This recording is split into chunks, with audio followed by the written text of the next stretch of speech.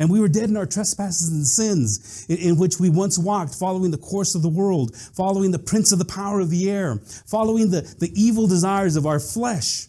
And then in Ephesians chapter 2, verse 3 says, among whom we all once lived in the passions of our flesh, carrying out the desires of the body and the mind, and were by nature children of wrath, like the rest of mankind.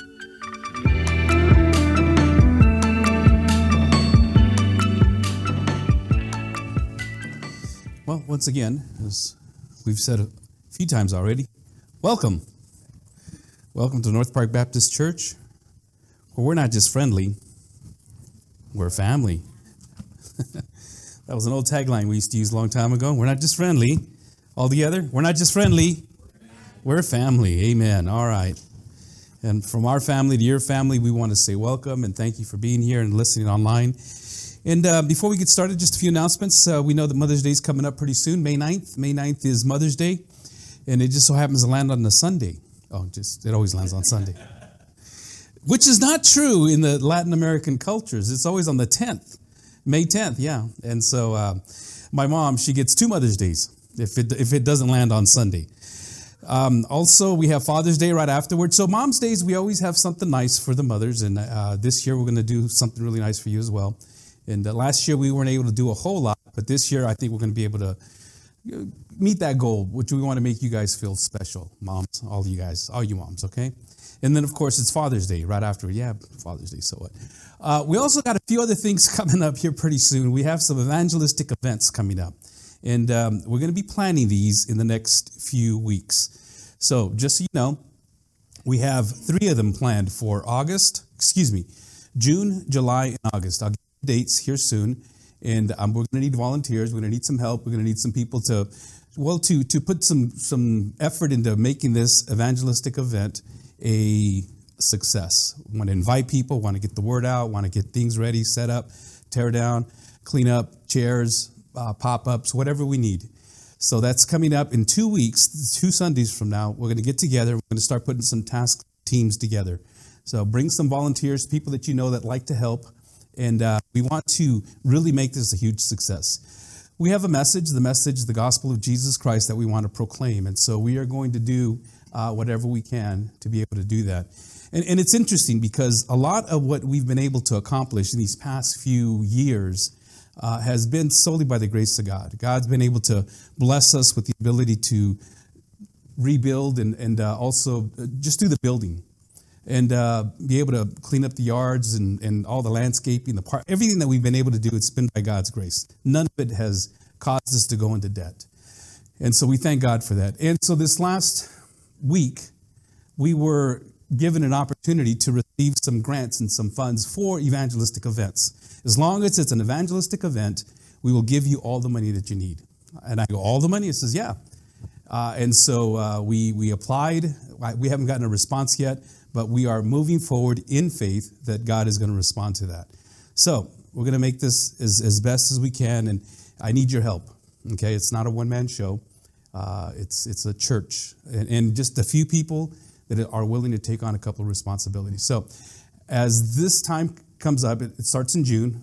2 weeks from now, we'll get together, and I'll have some more detailed information, especially if you know what it is that we need. Okay, some of you have already put on some events like this, or maybe you've been involved in some of these things. Bring some ideas. What can we do to make sure that this gets promoted? What can we do to make sure that people feel comfortable and safe? What can we do to be able to put up the pop-ups, chairs? How many teams do we need? So come with that information. I need your input as well, okay? So we'll be bringing that to you here in a couple of weeks. Because the message of Jesus Christ is the most important message to the world. Amen? The message of what Jesus Christ did on the cross is this blessed assurance that we all share. What is your story? What has God done in your life? How has the message of Jesus Christ impacted you and given you the ability to sit and understand and know that if something were to happen to you today, you would be standing in eternity with God at that very moment? And God has done something of an amazing work in your life. And he's been doing this from the very beginning. These are the things that we preach and proclaim, that Jesus Christ came to the earth to save sinners, of which I am the worst one. And I said this the other day, and people said, well, yeah, that's what you think. You ought to see the sins I've done. All of a sudden, it turned into a bragamony. We don't have to explain that, we are sinners. We're all sinners. And we've all fallen short of the glory of God. And the grace of God has overcome all that, and has clothed us in Jesus Christ. And Paul was preaching to the people in Galatia, the region, just to kind of go back over a little bit of what we've been talking about. He wrote this book. He wrote this letter so that he can address these issues of salvation by grace alone through faith. The people in Galatia were being bewitched, is what he calls it in Galatians chapter 3, verse 1. Bewitched into believing that, okay, I'm glad that you've become a Christian. I'm glad that you've committed your life to Christ. I'm glad that you've made that commitment. However, you have to follow the laws of Moses. And the laws of Moses, especially the circumcision part, but all the traditions and all the festivals have also got to be included in your salvation. And Paul says to the people in Galatia, if anybody else comes to you with a different gospel, meaning that if it's not by faith alone and you have to add works to it, well, they need to be cursed. They need to be anathematized. They need to be just taken out of the picture, because that is not salvation. Salvation is all by grace. And it's all by the work of God. Nothing that we do has participated in that. Nothing that we do can contribute to that salvation. Just like when Jesus met Nicodemus. And Nicodemus came to him at night, a secret disciple. And he was a person that just knew that there was something missing in his life. If you know anything about Nicodemus, Nicodemus was a Pharisee. He was one of those that was up in the top echelon of society. He was probably powerful and rich, influential, a teacher of the law. Jesus says, you, the teacher of Jerusalem, you, the teacher of Israel, you, the teacher of the law, and you still don't get this? And what it was that he didn't get was that Nicodemus came to him at night, and he says to him, Jesus, we know that you are a man come from God, for no one can do the things that you do. And nowhere in that part of the conversation did Nicodemus ask him, what must I do to inherit eternal life? What must I do to be saved? See, Nicodemus was self-righteous, but he sensed something was still missing. And when he came to Jesus Christ, just proclaiming that he had to have come from God, Jesus Christ nails it, looks into his eyes, looks into his heart, looks right through him. He says, no one can come into the kingdom of God unless he is born again. In the same manner that you had no contribution of your birth to your parents, you had no contribution or no say-so as to whom and when and where you would be born, spiritual salvation is the same thing. Nicodemus asked him, says, how can this be done again? How can this be done? How can a man enter his mother's womb and come back out again? You see, what Jesus was telling him is that it's by grace alone through faith.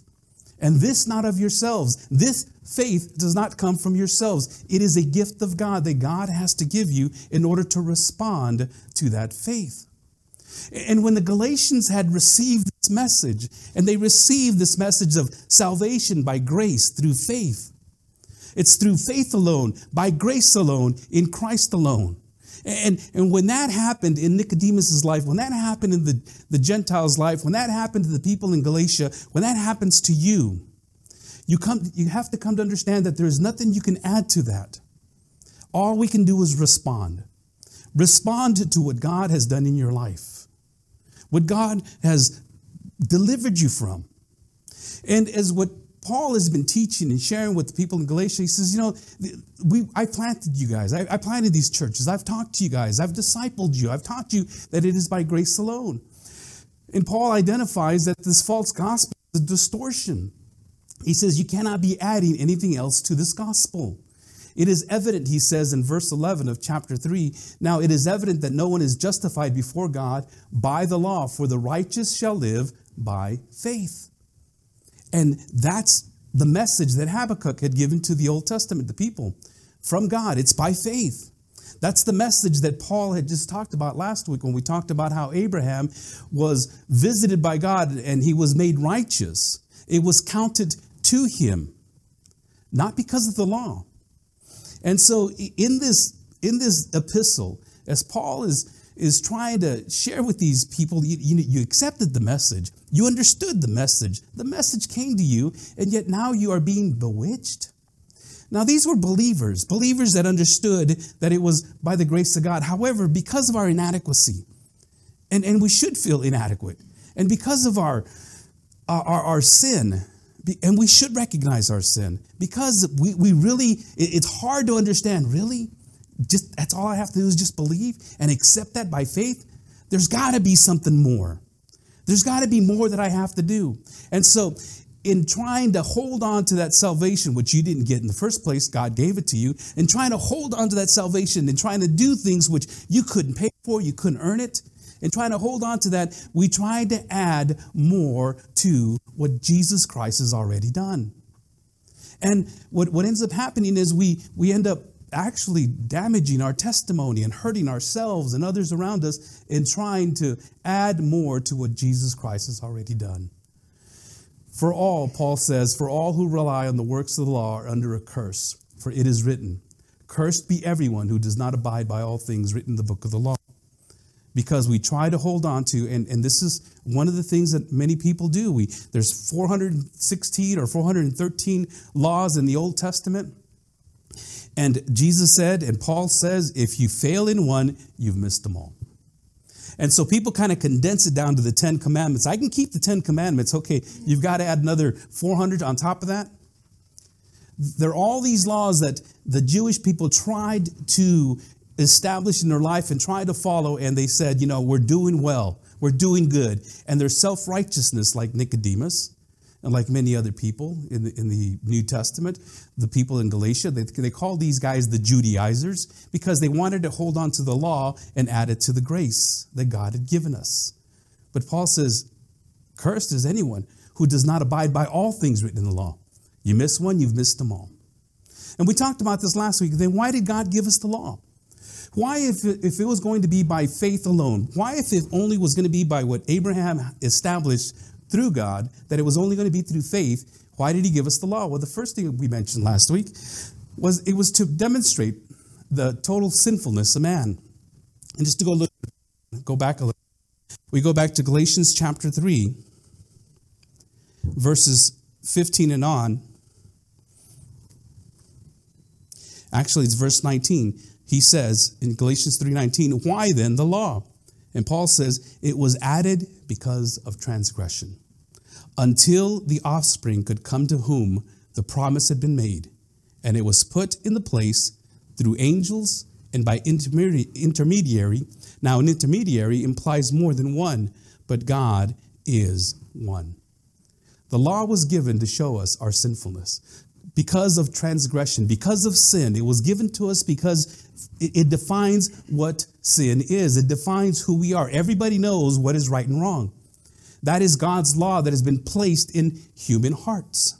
Every culture has some sort of a code, of a moral, ethical code that they do not pass. They know that they shouldn't do certain things, kill people, hurt people. There's just this moral code that is written in the hearts of men.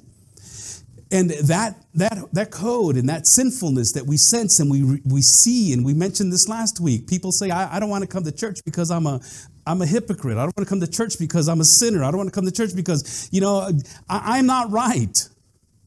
I don't want to come to church because there's things that are in me that I know that God will just expose. Well, that's exactly why you should come to church, because you are a sinner. We've all sinned. We've all sinned and fallen short of the glory of God. And the law is put into place to show us that sinfulness. It's to show us that we need, the second thing is Jesus Christ. It directs us to Jesus. And it directs us to him and showing us that it's only by faith in Jesus Christ. And it was also given to us to show us that we need grace. Because we don't want to live under the law. Living under the law is going to bring damnation. Because I fail in just one. But living under grace, and I know I fail him all the time. I fail him every morning. I fail him every day. And that grace is sufficient to cover all my sin. Now, I don't go out and try to fail him on purpose. I do that sometimes by, as we sang a little while ago, you got to love the Lord your God with all your heart, with all your soul, with all your mind, with all your strength. And the moment you don't do that, you failed God. You have missed the mark. You have sinned. And because I have sinned, then the penalty of sin is death. For the gift of God is eternal life. For the wages of sin is death, but the gift of God is eternal life. And those wages have to be paid. Somebody has to pay them. And thank God that Jesus Christ did that for us. If any human being could have been saved by the law, if the law was all that we needed, Paul was saying that by Christ fulfill it. The people that should have and could have fulfilled it were the Jewish nation. But the first thing that Jesus Christ did when he came to earth and he started his ministry, the first thing he did on the Sermon on the Mount, he gives them, you really think you're following the law. Well, have you ever been mad at anybody? Yeah, well, that's basically murder. Have you thought lustfully on a woman? Yeah, well, that's adultery. Have you ever said just a small lie? Well, just a little, okay, you're a liar. You're an adulterer, you're a murderer, and you're a liar. And you want to get into heaven by trying to follow that law? And so what Jesus Christ did is he put a stop to all this thinking that all I have to do is just look good and sound good, and carry a big enough Bible around and go to church and say the right things and be very religious. Then that should be sufficient. But it's the heart that God looks at. It's the inside. And when we understand that it is by grace that we're saved, then that covers all the multitudes of sin. That doesn't give me permission, or that doesn't even give me a license to go out and continue to sin. Even though I know I will fall, God knows I will sin, but I don't do it out of habit. I don't do it out of malice. I don't do it, thumbing my nose at God. He forgave me anyways. I do that because of my sinful flesh, my desires within me that are warring within me. Those are the things that James calls the evil desires within us. Paul is saying, you don't want to be under the covenant of the law. You want to be under the covenant of the promise. Paul is saying that you don't want to try to come to God through works. You don't want to have to work for that salvation. It's impossible because you have broken the law at one point. You'll break them all. Every one of us wants to come to God in faith. Father, I know that I've sinned. I am a sinner. I come to you in faith, understanding that you have forgiven me. And what Jesus says, go and sin no more. You messed up there, don't do that again. Okay, you've messed up right there, don't do that again. And just stay away from those things that you know that are causing you to stumble. The covenant of promise, which was given to Abraham, is the covenant that saves. And so Paul's argument through this whole epistle is Abraham was given the promise. He was saved by faith because he believed that promise. The law was given 450 years later, and now the Jewish people and everyone else is trying to live by the law. And so the question is, so if this is all we're going to have to need to live by, Abraham's faith, the faith of Abraham, then why the law? And Paul says, because this way it can show you who you are. We can't keep the law. Because in this next portion of Scripture, verses 23 through 29, I'm going to read that. Paul gives us some very clear definitions as to why it is that we cannot live under the law, we shouldn't, and we should be in Christ. Verses 23 says this, in Galatians chapter 3, to the end of the chapter.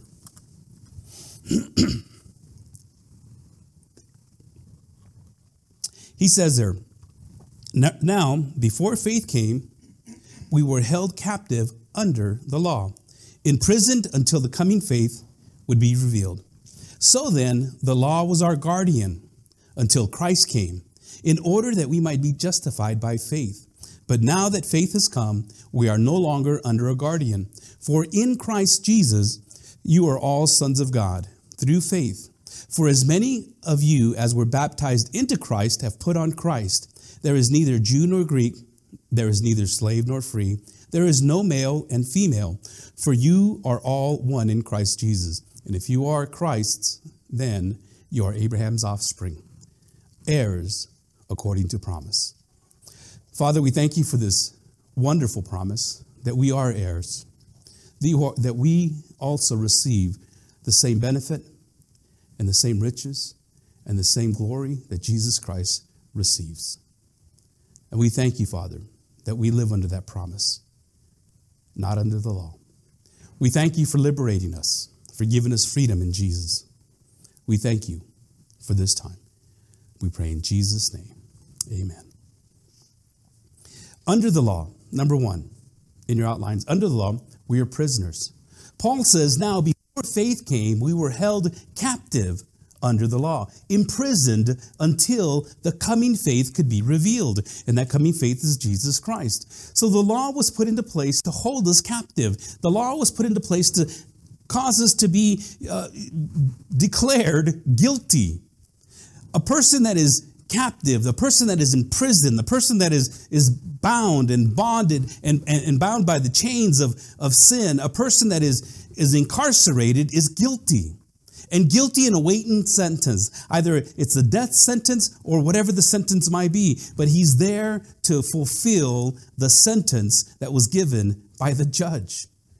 And the judge is a perfect judge, which is God. And Paul says that that's why the law was given. It's to hold you captive. In Romans chapter 1, verses 18 through 21, Paul said this, for the wrath of God is revealed from heaven against all ungodliness and unrighteousness of men, who by their unrighteousness suppress the truth.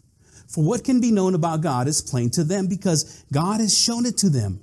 For his invisible attributes, namely his eternal power and divine nature, have been clearly perceived ever since the creation of the world in the things that have been made. So they are without excuse. For although they knew God, they did not honor him as God or gave thanks to him, but they became futile in their thinking, and their foolish hearts were darkened. What Paul is saying here is that we are prisoners because this law that is there, it's placed within human hearts. They may not understand the full 10 commandments or understand that God had given these laws, but every person has this moral code placed within them, knowing what's right and what's wrong. And yet, people, us, we choose to do the wrong thing. And so then our hearts become darkened. Our eyes have become closed. And Paul is saying here to the people in Rome that the wrath of God is being revealed because everyone should know. Everyone needs to know. Everyone has to know. It's already laid out. And it's being declared. The Bible says, David says that the heavens declare his glory. All you have to do is look at the stars. All you have to do is just look at the creation and recognize and realize somebody, a great being, made this. And that directs you straight to God. And so Paul goes on to say that the scriptures have this inward law that's placed within us, and it's been given to us by God. And the purpose of the law was to reveal and to convict men of sin. As a matter of fact, in Romans chapter 7, he says, what then shall we say? That the law is sin? By no means. Yet if it had not been for the law, I would not have known sin. That's what the law was doing. For I would not have known what it is to covet. If the law had not said so, you should not covet. I would not know what it means to have adultery or adultery if I didn't know that the law said, thou shalt not commit adultery. There are things that the law show us, and once we recognize and see it, we realize that's why the law was put into place. Paul says in Romans 7:9, I was once alive apart from the law, but when the commandment came, sin came alive and I died. Forgiveness. And see, and this is the key. The law has to be elevated and looked at and taken apart. We have to show the law to people, and people have to recognize, because if we don't recognize that we're sinners, then forgiveness means nothing to us. Forgiveness means nothing to a person who either is unaware he has done anything wrong or is unconvinced that the wrong that they have done produces any serious consequences. And so when God gave us the law, it's to show us you can't keep this law. That's why you need grace. And grace means nothing to a person who does not know he is sinful. And that such sinfulness means he is separated from God and damned. If there's no point in preaching grace unless a person understands how lost they are. We can tell people, Jesus Christ came to save you. I don't need saving. Jesus Christ truly loves you. Well, I love Jesus too. Jesus Christ really exists. I believe he exists. And there are a lot of people running around understanding all these attributes of God and understands about Jesus Christ. I believe he died on the cross. I believe that he resurrected. I believe those things, but it hasn't changed their life. And the biggest reason is because they don't understand that they're sinners. They don't understand that they're going to be spending eternity in damnation. They don't understand that there is a literal hell that is waiting for people that are going to be cut apart or cut away from God. And the law helps us to see that and show that every human being either continuously lives as a captive slave under the chains, under the judgment of God's laws, the demands of which somebody has to pay for, and eternal damnation, eternal hell is the penalty for that type of sin, or he lives by faith. And he lives by faith as a free person with the chains taken off, recognizing that we have been saved by grace. Either one or the other. The believer who looks back and looks at the law and wants to hold on to everything that the law wants to do for you. And there's people that continue to want to obey by the law. Now, the law doesn't mean it's obliviated. Jesus Christ didn't come, and he said himself, I did not come to abolish the law, but to fulfill it. There are things in the law that we have to abide by, as far as do not commit adultery, do not murder, do not sin, do not lie, do not steal, do not covet. Those are just things that we know that we shouldn't do. But to try to live by the ceremonies, to try to live by the traditions, to try to live by every letter of the law is what Paul is talking about. He says, in custody, under the law, which we violate continuously, man is imprisoned. And not only is the law a prisoner, not only is the law a prison for us, it's also under the law we are pupils. Under the law we are pupils. Paul says in verse 24, so then the law was our guardian until Christ came, in order that we might be justified by faith. A guardian, some of your translations might have a tutor or a schoolmaster. A tutor is a different word. It would be a didaskalos, is a teacher. But a guardian, a padigagos, is a person that was placed over you to just watch you and discipline you and care for you. And it was a Greek term that a lot of the Greeks would use. You would have tutors, and some of these people would have tutors. They would have care providers. They would have nannies. And then they had this guardian. And the guardian's responsibility was to make sure that you understood your role as a person, specifically as a young man, as a young boy. And the guardians were mainly placed upon young men. And Paul says that's what the law was. The law is a guardian. It's a padigagos, and it was generally given to the Greek slaves of the family, and the responsibility of them was to keep the boy in line. Usually they were strict disciplinarians. Usually they were, constantly berating them and on them and making sure that they took care of things. Sometimes some of us might think, that might be a good idea to institute that once again. Let somebody else raise my kids. They would whip their kids. They would make sure they got to school on time. They made sure that they did their chores or whatever the case may be. These were the guardians. And Paul says that's what the law was. The law is a guardian, taking care of everything that you need to know to make sure that you stayed on track. As a matter of fact, in 1 Corinthians 4:14, Paul uses that word guardian or padigagos. For though you have countless guides, padigagos, in Christs, you might have all these different Christs or different teachers or guides, guardians that you might be looking over you. You do not have many fathers. He says, for I became your father in Christ Jesus through the gospel. It was a well-known term for the people of that day. And a little bit later, he says in verse 21, what do you wish? Shall I come to you with the rod or with love in a spirit of gentleness? In other words, should I come to you as that padigagon? Should I come to you as that guardian? That guardian that is disciplining you, making sure you're staying on the right track? Or should I come to you as a loving father? What do you prefer? The church in Corinthians, if you remember correctly, it was in disarray. And it was a very disobedient church. And so Paul is using that term, and that term is the same term that he's using for the law. And so something happens. Something happens in between childhood and adulthood, somewhere around 14, 15, or 16. The young man grows up, and he becomes able to handle his own affairs. He's responsible for his own actions. He becomes a citizen. He's able to do various things. And they have this type of toga virilis is what it's called. The toga virilis is where he gets his own robe. He is clothed and he's put on the robe of adulthood. And now he is free from this guardian. He now, and the guardian is left and goes off and probably does that for somebody else. They may remain as friends, but he is no longer under this guardian. Paul says that's what the law is. The law is a guardian. And it doesn't make you a part of the family of God or the family of that family. It doesn't make you a son. You're already a son. All it does is protect you, guide you, direct you, discipline you, and keep you on track. And so the sole purpose of the law was God's divine guardian, to lead men to Christ, that they may be justified and matured and grown until you are covered by the grace of God, until you are covered by Jesus Christ himself. And we'll talk about that here in just a moment. Because in Christ, verse 25, point number 1, in Christ, we have freedom in Christ. The whole series that we've been walking through in Galatians is freedom in Jesus. And this is Paul's main point. You have freedom in Jesus Christ. You don't have to live under the law. You don't have to live underneath all that guilt. You don't have to live underneath all that shame. You don't have to live under everything that you cannot accomplish.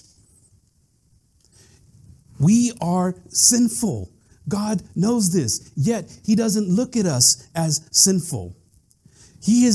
When Jesus Christ died on the cross, for those that he saved, his righteousness was imputed upon us. That righteousness of Jesus Christ was given to us. And here's the interesting thing. Beloved, my sinfulness was imputed to Christ. And the sinfulness of all the world was given to Christ.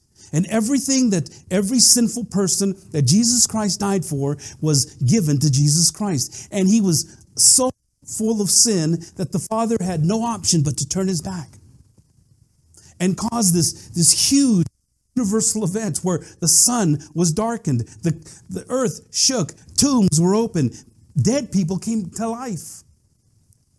And as we talked about on Resurrection Sunday, the curtain in the temple was torn in two. It was a 30 by 30, 4 inches thick curtain that couldn't even be torn apart by horses.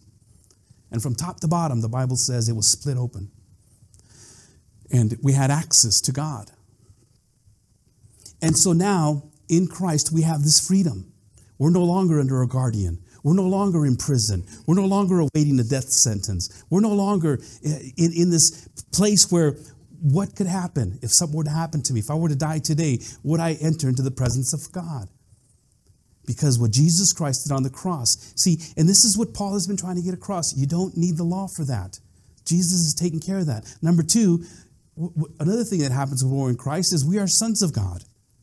We have become sons of God. Now, next week, we'll talk about adoption, and we'll talk about being sons in a family. And we'll talk about the privilege of what it means to be adopted and the process of the Roman world on adoption. And some of you have already been through something of that, understood that there's a process where the child that you get, the child that you want is yours. Whereas the kids that you were born with, you had no choice. And so there is a special meaning there, and I think some of you understand that. There's a special, and it is just amazing on how it all just fits together. Well, Paul is saying here in verses 25 and 26, but now that faith has come, we are no longer under a guardian. For in Christ Jesus, you are all sons of God through faith. You're sons of God. And he makes the argument a little bit later. He makes the argument of saying, now that you're a son, you can call him Father. And the term of endearment that Jesus used is the same term of endearment that Paul would use as Abba. A-B-B-A, Abba. The closest term of endearment for me would be Appa or Amma. I remember my mom used to tell us, when you guys are called, Amma, you guys sound like a bunch of goats. Amma, Amma. She grew up in the hills of Mexico raising goats, and that's what you guys sound like a bunch of goats, and it's okay because she would run to us and we would run to her. There's that term of endearment. You see, for the Jewish person, he said, what? You're calling God what? Father? Because they understood God to be the Father of creation, the Father of lights, the Father that oversees all things. But for you, beloved, and me, we can call him Dad, Appa. You can call him Father directly. Jesus instructed us to pray in that manner. And it is an awesome privilege. And I'm saying, as next week you'll see that a little bit more. And although God is the Father of all men, creatively, as He created everything, and everything comes from God, not everyone spiritually is God's children. The distinction is made by Jesus Christ Himself when He's talking to the Pharisees. You are of your father, the devil. There is this separation that there are those that are genuinely saved, regenerated believers that are fathers, that are children of God, sons of God. God's only true spiritual children are those who, through faith in Christ Jesus, will be full-grown spiritual sons of God. When you are in Christ, you are a child of God. You are a son of God. As a matter of fact, prior to becoming a son of God, we were enemies of God. Romans 5:10 says, "For if while we were enemies, we were reconciled to God by the death of His Son, much more now that we are reconciled, shall we be saved by His life." When Jesus Christ died on the cross, even though we were enemies, He says, "I love you." Guess how much He loves you now that you are a child of God. And we were dead in our trespasses, Paul tells the people in Ephesians. And we were dead in our trespasses and sins in which we once walked, following the course of the world, following the prince of the power of the air, following the evil desires of our flesh. And then in Ephesians chapter 2, verse 3 says, "Among whom we all once lived in the passions of our flesh, carrying out the desires of the body and the mind, and were by nature children of wrath, like the rest of mankind." And when we understand the connection, when we understand the meaning of what it means to be a child of God, a son of God, and we can't just be flippantly saying, well, we're all children of God, because we're not. And there is a distinction. And Jesus Christ Himself made it. God has no sons who are not identified by faith with His Son, Christ Jesus. No one comes to the Father except, what does He say? Through me. No one comes to the Father. In Galatians chapter 4, He tells us, well, I mentioned that to you already, that He calls us, that we're able to call God Father. The Spirit Himself bears witness with our spirit that we are children of God, in Romans 8:16. In other words, the first thing God gives us as believers, He gives us the freedom that we're no longer under the law. And second of all, He gives us the Holy Spirit. He gives us Himself, and it unites us with Him. And therefore, in Hebrews chapter 4, He tells us, "Let us then come with confidence, draw near to the throne of grace, that we may receive mercy and find grace to help in time of need." How many of your children have come to you and not in proper terms, I guess, and maybe not in the proper language, but needing something, desiring something? "Oh, Father, the leader of our household, well, you beseech me some time that I may spend with you to ask of thee one question. Do we have milk?" Did they come to you that way? No. Hey, where's the milk? It's like, there's supposed to be milk in the fridge, Dad. What happened? Hey, God, what happened? And God will say, well, you know what? Not today. There's something that I want to work in your life. Not today. There's something that I'm doing in your life.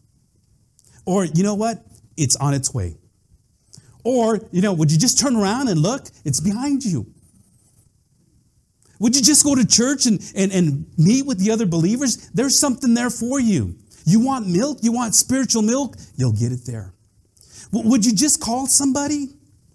Would you call, that person that's in your mind right now that you know you should call? And that impression that I've given you already, just give them a call. You want milk? There it is. Nah, that's all right. I'll just wait till later. I'll see if I can buy some for myself, Dad. There goes my 3-year-old walking to the store with $1 or $0.25. That's insane. That's almost ridiculous, right? It's almost like, that's dumb. But you know what, folks? That's the way we act. Beloved, we respond in the same way. We can come boldly to the throne of grace that we may receive mercy and find grace to help in the time of need. The third thing that happens, we're clothed in Christ. We're clothed in Christ. In verse 27, He says, "For as many of you as were baptized into Christ have put on Christ." I like the NIV translation a little bit better. It says, have clothed yourself with Christ. This clothing yourself and just putting on, this covering, this toga viralis, that you are now an adult, a mature individual in Christ. You're no longer under the law. You are now covered, clothed, and you are now a contributing member of the household of God. And I know that water baptism is an outward act of public confession, but this is not what Paul's talking about. He's not talking about that type of baptism. He's talking about being immersed into Christ.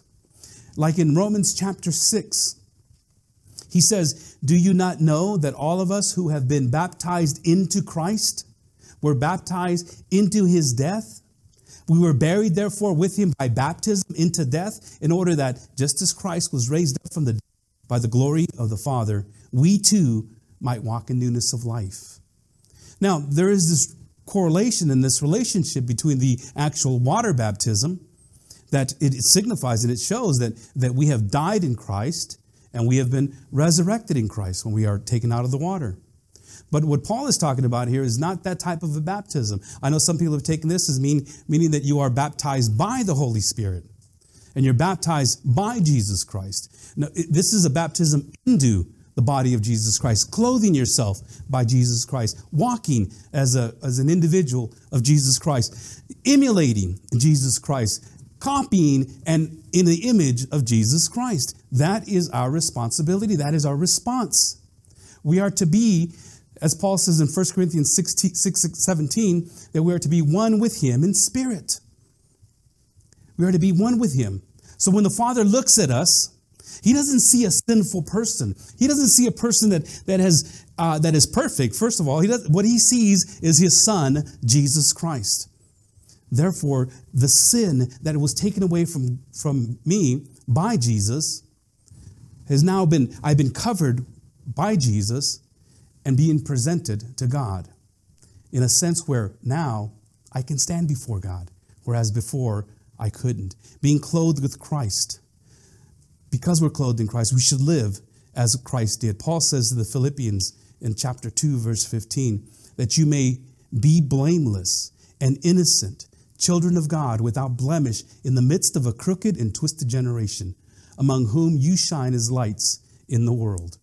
We need to reflect Jesus Christ. We need to reflect him at all times, at all hours, not just on Sunday.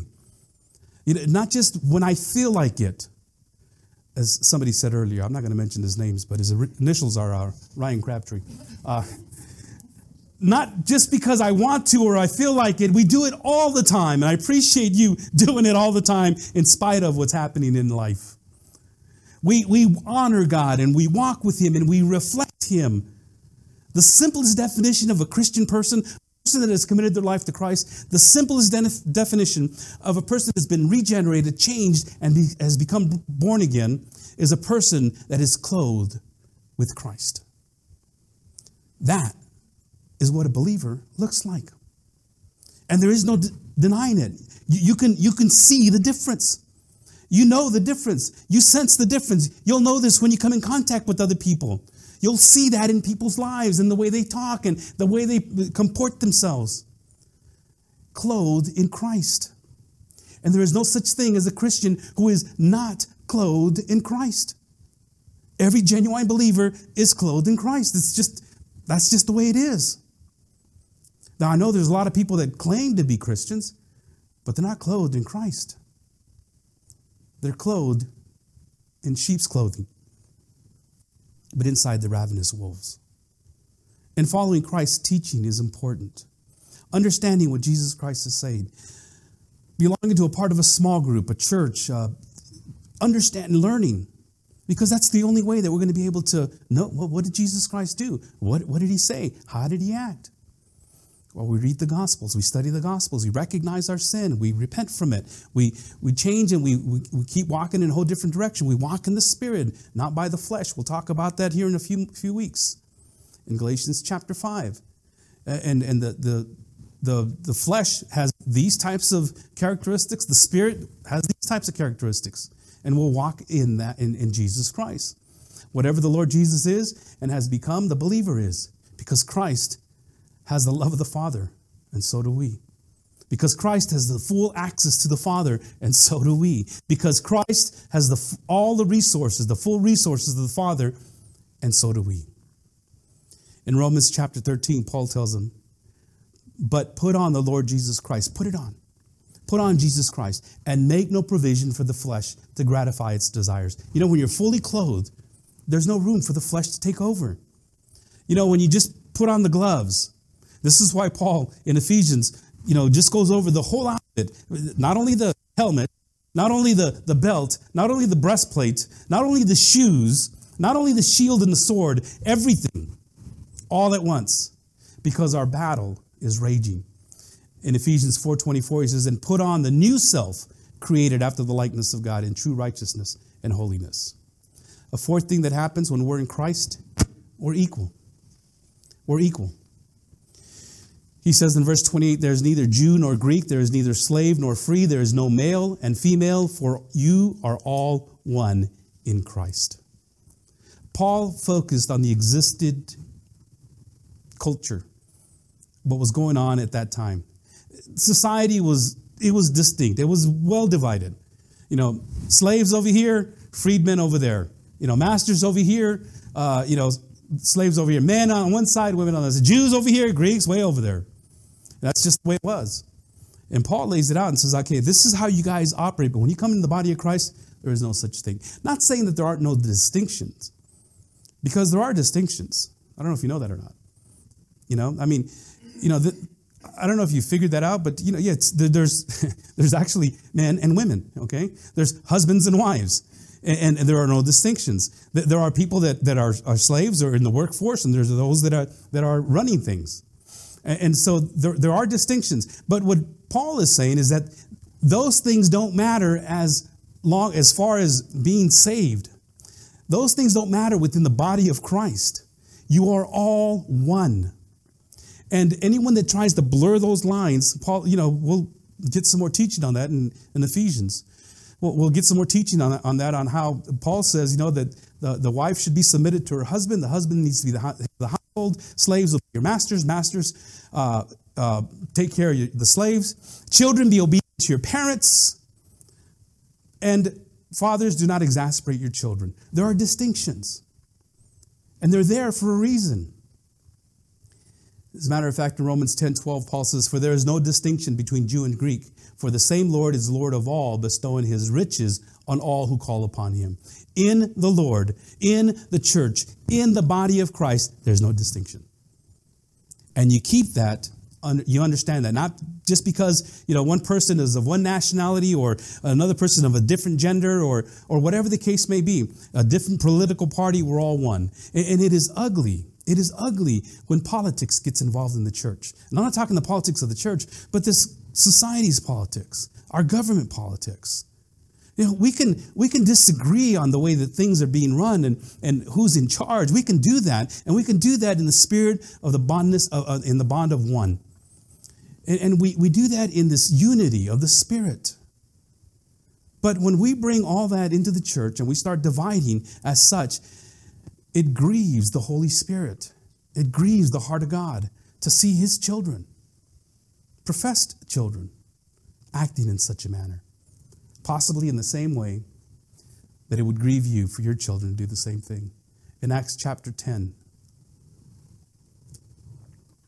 Peter found out the hard way. He opened his mouth and said, isn't that something about Peter? He was opening his mouth all the time. He opened his mouth and said, truly, I understand that God shows no partiality. There was something going on in Peter's life that for him, there was partiality. For him, there was this division between Jews and Greeks. And he came to this realization, truly, now I understand that there is no partiality. But in every nation, anyone who fears him and does what is right is acceptable to him. So in Peter's mindset, no, it's just the Jews. No, it's just us. But God had to show him a little bit different. The last thing I want to share with you is that we are heirs in Christ.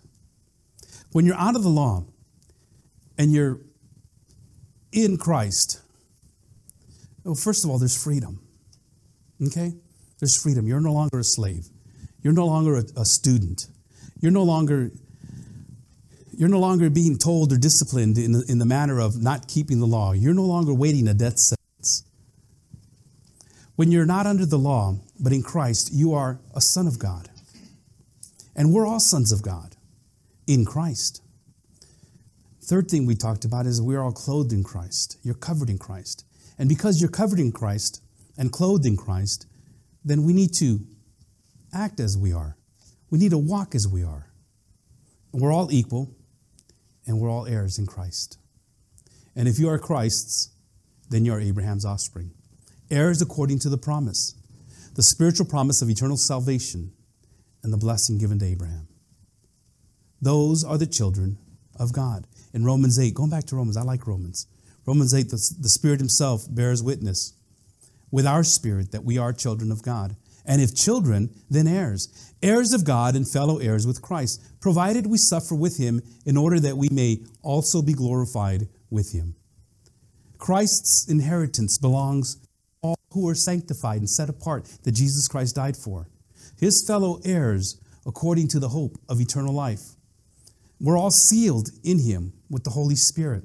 We've been given the deposit of the Holy Spirit and the promise of inheriting God himself. This is why David could proclaim in Psalm 16, "The Lord is my chosen portion and my cup. You hold my lot." The book of Revelation at the last chapter 21, not the last chapter, the last book, chapter 21, he said this, "I heard a loud voice from the throne saying, 'Behold, the dwelling place of God is with man. He will dwell with them, and they will be his people, and God himself will be with them as their God. He will wipe away every tear from their eyes, and death shall be no more. Neither shall there be mourning, nor crying, nor pain any more, for the former things have passed away.'" And then he says, "The one who conquers will have this heritage, and I will be his God, and he will be my son." A lot of what Jesus Christ has done for us may not be seen in the physical, material form that many of you are experiencing or expecting. When Paul said, look, you're free, he's talking to people that are slaves. You're free. When Paul says you're a child of God, to people that are orphans, that have no mothers or fathers, you are a child of God. When he's talking to them that you are clothed, some of these were naked, poor, destitute people. When he's talking to people saying to them, you have this inheritance. They were the poorest of the land. They didn't get their due recompense at that time. As a matter of fact, the writer to the Hebrews says, the world was not worthy of them. Some of them dwelled in caves and lived naked, were sawed in two and cast to lions and killed. Because what Jesus Christ promised us is not on this world. The problem is that this world has a strong hold on many people, even believers. It has a strong hold on the flesh, and the flesh craves this. The flesh craves everything that the world throws at you. Because the world knows. And when I say the world, that's Satan. He knows. He knows exactly what it is that you desire. But see, when you are clothed in Christ, that craving can't get its hands on you. Doesn't mean that it doesn't happen. Because walking as a Christian, walking as a believer, clothed in Christ, we stumble and fall. But when you work at clothed in Christ, when you look at and you walk in the clothing and the covering of God and the covering of Jesus Christ, the effects are not as severe. And understanding, in verse 7 of Revelation chapter 21, the one who conquers will have this heritage, and I will be his God, and he will be my son. There is this return of Jesus Christ that is coming back. He's coming back. We know this. And this return of Jesus Christ, when he returns, he's going to set things straight. For those that are destitute, those that don't have family, those that are poor, those that are slaves, he's going to set things straight. And that's when things are going to come together for the believer. But until then, we hold on, we carry the message, we share that with other people. We encourage one another. This is why we do not neglect the gathering of the saints. encouraging one another as we see the day approaching. And we continue to gather. Let me ask you to stand.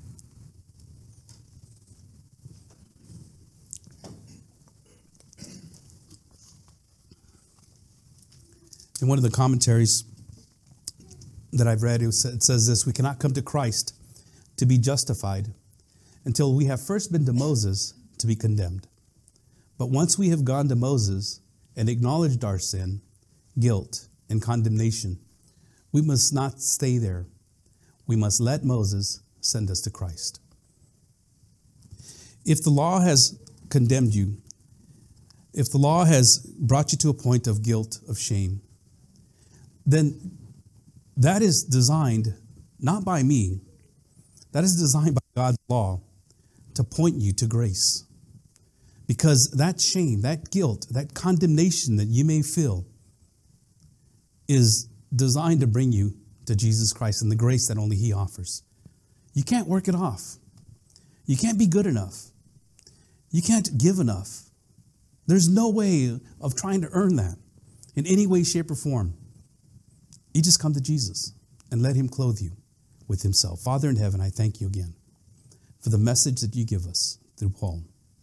Paul's word to the people in Galatia resonates with some of us. We recognize that our own self-righteousness is not sufficient. We recognize that our own legalities and our legalism cannot hold water. We recognize that the law was meant to drive us and send us to Jesus Christ for what He did on the cross for us. I pray, Lord, that any person that's within the sound of my voice can understand that. And then we can stop trying to make these things and these adjustments and all these man-made traditions and rules that we have placed upon ourselves. And we put those aside. And we run directly to your Son, Jesus Christ. Because He died on the cross for us.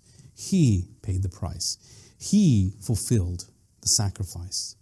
Because Jesus became our propitiation. He appeased the wrong that we have done on our behalf. Lord, help us to understand that and live as sons and daughters of you. We thank you for your faith and your gratefulness, your grace that you've given us. We thank you for your love and for all the direction you've given us this far. Dismiss us now and lead us in your peace, we pray. In Jesus' name, amen.